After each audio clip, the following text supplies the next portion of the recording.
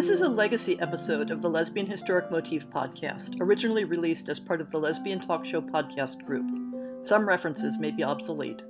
The show looks at lesbian-relevant themes in history and literature, has interviews and discussions about current historical fiction with queer female characters, including fantastic versions of the past, and presents new original historical fiction for your enjoyment.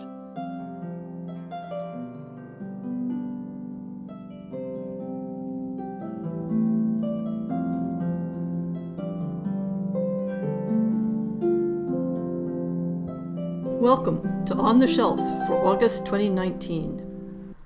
Setting up the blog and podcast for August is being a bit more chaotic than usual, as I'll be off in Ireland for 2 weeks in the middle of the month to attend Worldcon, the World Science Fiction Convention, in Dublin, with a bit of sightseeing and visiting along the way. If by some chance you also happen to be attending Worldcon, I'd love it if you track me down to say hi and let me know that you listen to the podcast. In fact, I'm scheduled to be on a panel discussion about podcasting, as well as a couple other programming items. That's not the only item complicating my life at the moment, because I've also gotten the edits for my next novel, Floodtide, so I'll be adding revisions into the schedule for this month. Floodtide will be coming out in November, so expect me to take shameless advantage of this podcast and boost it a bit as the date approaches. I'd only just barely started this podcast when my last novel came out, and didn't have space in the format for book promotion. And because I'm not multitasking well or tracking calendars carefully, I got blindsided by the due date to get the next story up for the fiction series. Last year, all the 5th Saturdays were evenly distributed at 3-month intervals. But the fact that this year there were only 2 months between the June story and the August one took me by surprise. And speaking of the fiction series, keep thinking about next year's fiction series for the podcast. As I announced last month, we're opening it up a little to include stories with certain types of fantasy elements. See the call for submissions for more explanation. And because of that calendar creep thing, I'll be looking to buy 5 stories this time, because there will be an open slot in January 2021, and I won't have time to fill it with January's submission period that year. Now, that's looking far ahead, 2021. I really enjoy helping bring new lesbian historical fiction into the world. I hope you're enjoying listening to it just as much. In July, the Lesbian Historic Motif Project blog covered several publications I picked up at the Kalamazoo Medieval Conference, finishing up with a book I bought several years ago, Daughters of London, Inheriting Opportunity in the Late Middle Ages by Kate Kelsey Staples. Although I hadn't originally intended it as a book for the blog, the subject, Daughters' Inheritances and Final Expectations in Medieval London, contributed to last month's essay on the lives of unmarried women. I'm continuing that theme in August by working through the papers in a collection titled The Single Woman in Medieval and Early Modern England, Her Life and Representation. That collection will take me into early September. There are books that I don't necessarily expect to find much new material in, but they might be useful to point out to readers of the blog. So I picked up The History of Sexuality in Europe, a sourcebook and reader, for that reason, and will add it to the growing stack of general-purpose books that I need to review. I ordered another rather exciting-looking book, Invisible Agents, about female spies in 17th century England. I suppose it might have tie-in potential since I expect it will include Aphra Behn, but mostly I bought it as background research for a future fiction project. This month's author guest will be Penny Micklebury, talking to us about her new historical novel, Two Wings to Fly Away. I haven't decided on an essay topic for August yet. At the moment, I'm still drafting the show that came out last week. Time is getting tangled as I write this, so it will be a surprise, and maybe even a surprise to me. But the month will end with our next fiction episode, The Black Handkerchief by Gwen C. Katz. Now for the recent, new, and forthcoming lesbian-relevant historical fiction list. As usual, I'll begin with catching up on a few titles I missed in the last couple of months' releases. June books included a couple of cross-time stories, my term for any book that blends events in multiple eras. The Pages of Adina by C.M. Castillo from iUniverse starts out in the mid-20th century, but it isn't clear that it stays there. It's the summer of 1952, and Adina, Addie Kahlo, loves her life in Chicago, where she helps run her close-knit family's nightclub on the South Side. But Addie has a dream that she is determined to make a reality, attending college in New York and becoming a published author. Through a blind date, she meets Alan, who becomes her best friend and closest confidant. They share a secret that they never can divulge. Together, they discover a door that opens to a magical place that leads to other worlds and to times past and future. Café du Temps, a nightclub like no other. At Café du Temps, they listen to soulful jazz, drink fancy cocktails, and slowly begin to understand that its opulent and stunning ambiance means something unique and special to each person who enters its doors. It's here, in this strange and elegant place, where Addie meets and falls in love with a beautiful poet, Isabel Androsco. Their chemistry is immediate and powerful. Despite this, they soon discover that their vastly different worlds pose near impossible obstacles to the life they want to build together. Addie believes that the mysterious Café du Temps and its serendipitous existence in their lives is the catalyst to their future. But can this belief transcend time and heartbreak to bring her to her ultimate destiny? Another book that weaves together lives in different eras is Jobina's Blues by Jane Alden from Desert Palm Press. Jobina's Blues is a multi-generational love story set in post-World War I American South and flashing forward to the mid-1960s in New York City and London. In 1924, Jobina, the Empress of the Blues, and Lily, a dancer in her chorus line, fall in love as they travel in a custom train car and play to adoring crowds in theaters from Nashville to New Orleans to Mobile. Life is both exciting and dangerous in the young country, only 60 years past the Civil War. Looking forward to the mid-1960s, Joby Green, a folk singer in Greenwich Village, meets the charismatic English pop star Dee Dee. They struggle to manage their long-distance relationship and their careers against a backdrop of social change. The connections between the love stories and the women's challenges and triumphs as they echo through time keep us surprised and challenged and rooting for their happy endings. Paris for Two, Till Death Do We Part, by Dolores Maggiore from Sapphire Books, looks like a mashup between a schoolgirl romance, a travelogue, and a thriller. Honestly, I'm not sure how to categorize it from the cover copy. As 18-year-olds Pina Mazzini and Katie McGilvray speed ahead toward graduation from Albert Academy and the natural evolution of their relationship, Pina flees to Paris to escape the demands of moving on with her life and possibly away from Katie. Pina's burning desire to hang on to Katie and the status quo traps her in the past, along with Europe's seductive antiquities. Does she imagine the haunting return of Craney and her death threats? How toxic is her anxiety over getting on with her life? Katie and old friends from the Albert Academy, along with a cadre of quirky spiritual guides, join Pina on this psychologically thrilling voyage for answers throughout France, Germany, and Italy. Foremost on Pina's mind, will her relationship with Katie survive her great escape? More importantly for all, will the eerie lure of Craney and the past swallow Pina up psychologically or in her entirety?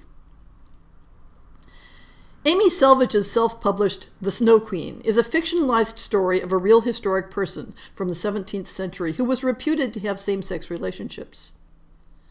Queen Christina of Sweden was raised to be strong, unyielding, and powerful. Her desires and personal curiosities drove her to make increasingly outrageous decisions, creating a whirlwind in Europe. Follow her exploits in this powerful historical fiction based on real events in her life. The next two books, from July and then starting on the August titles, are also fictionalized accounts of historic women.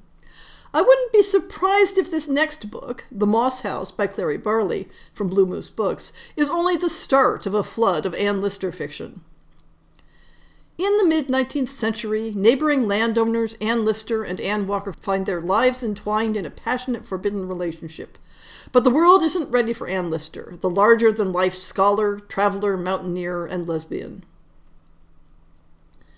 Valerie, or The Faculty of Dreams by Sarah Stridsberg, translated by Deborah Bragan Turner, published by Ferrer, Strass, and Giraud, dramatizes the story out of sensational entertainment news of the 80s. Not your usual feel-good lesbian fiction fare, but a powerful and painful story. In April 1988, Valerie Solanas, the writer, radical feminist, and would-be assassin of Andy Warhol, was discovered dead at 52 in her hotel room in a grimy corner of San Francisco, alone, penniless, and surrounded by the typed pages of her last writings. In Valerie, Sarah Stridsberg revisits the hotel room where Solanas died, the courtroom where she was tried and convicted of attempting to murder Andy Warhol, the Georgia wastelands where she spent her childhood, where she was repeatedly raped by her father and beaten by her alcoholic grandfather, and the mental hospitals where she was shut away. Through imagined conversations and monologues, reminiscences and rantings, Stridsberg reconstructs this most intriguing and enigmatic of women, articulating the thoughts and fears that she struggled to express in life, and giving a powerful, heartbreaking voice to the writer of the infamous Scum Manifesto. From a similar era, though more solidly fictional, comes Chelsea Engel's A Summer of Fever and Freedom from Labor of Love Communications. At 18 years old, Jane is teetering on the cusp of womanhood, a rite of passage complicated and painful for even the most stable of hearts. For Jane, who is anxiously awaiting her brother's return from the war in Vietnam, the heavy journey is cracking her already fragile foundation. When she attends a party in Greenwich Village and meets 23-year-old gay rights and anti-war activist Maria, the ground threatens to crumble completely under the weight of unexpected infatuation and desire. Maria has been on her own for years since her mother kicked her out in high school.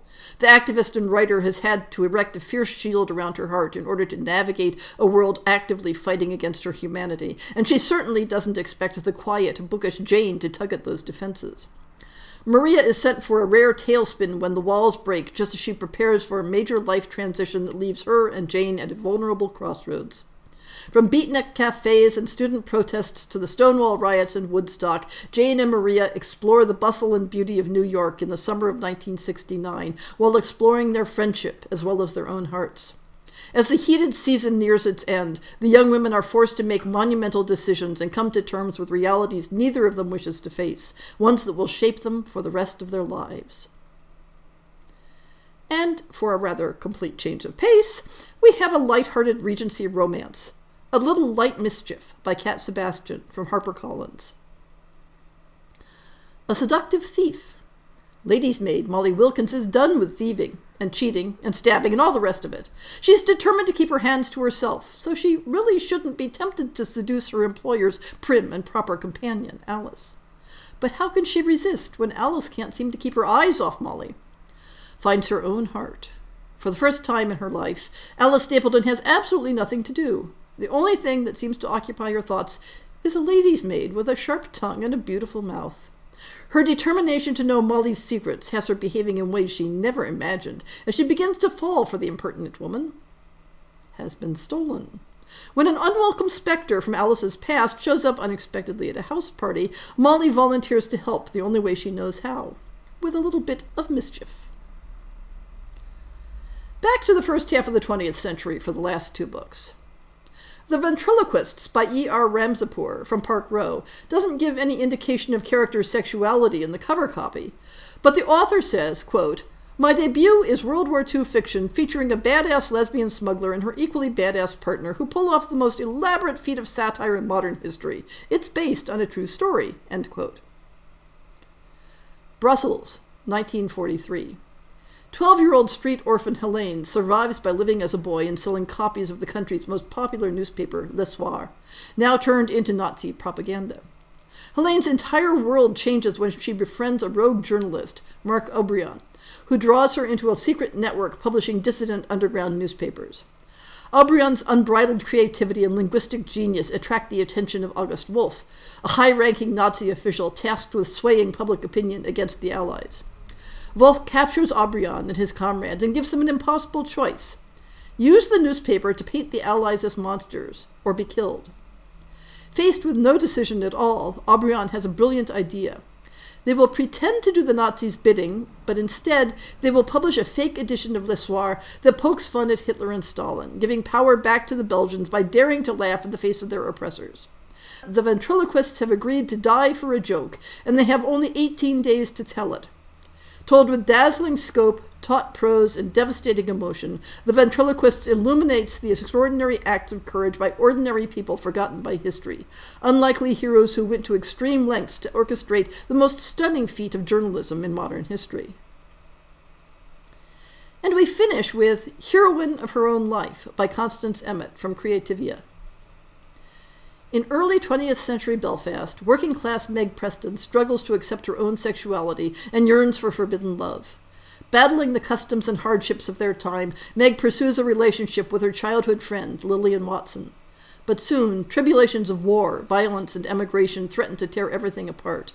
Seeking refuge for herself, her love, and her family, can Meg find the courage to become the heroine of her own life?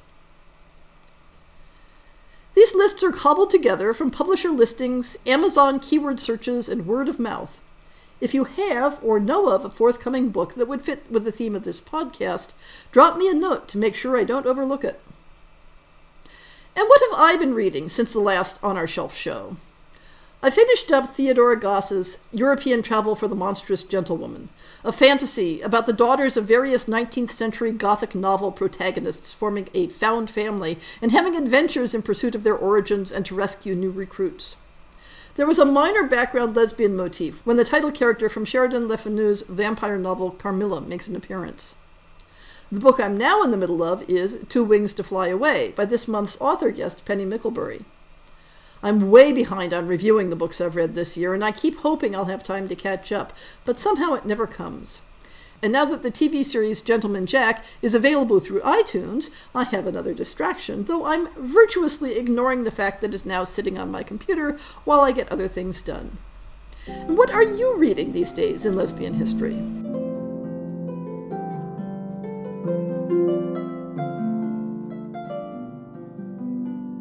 I hope you've enjoyed this episode of the Lesbian Historic Motif podcast. See the show notes for links to people and topics. Most shows will have a transcript linked as well. If you have a book announcement, a topic suggestion, or might like to appear on the show, please drop me an email. If you enjoyed this podcast, please rate it and subscribe on your favorite podcast app, and consider supporting our Patreon.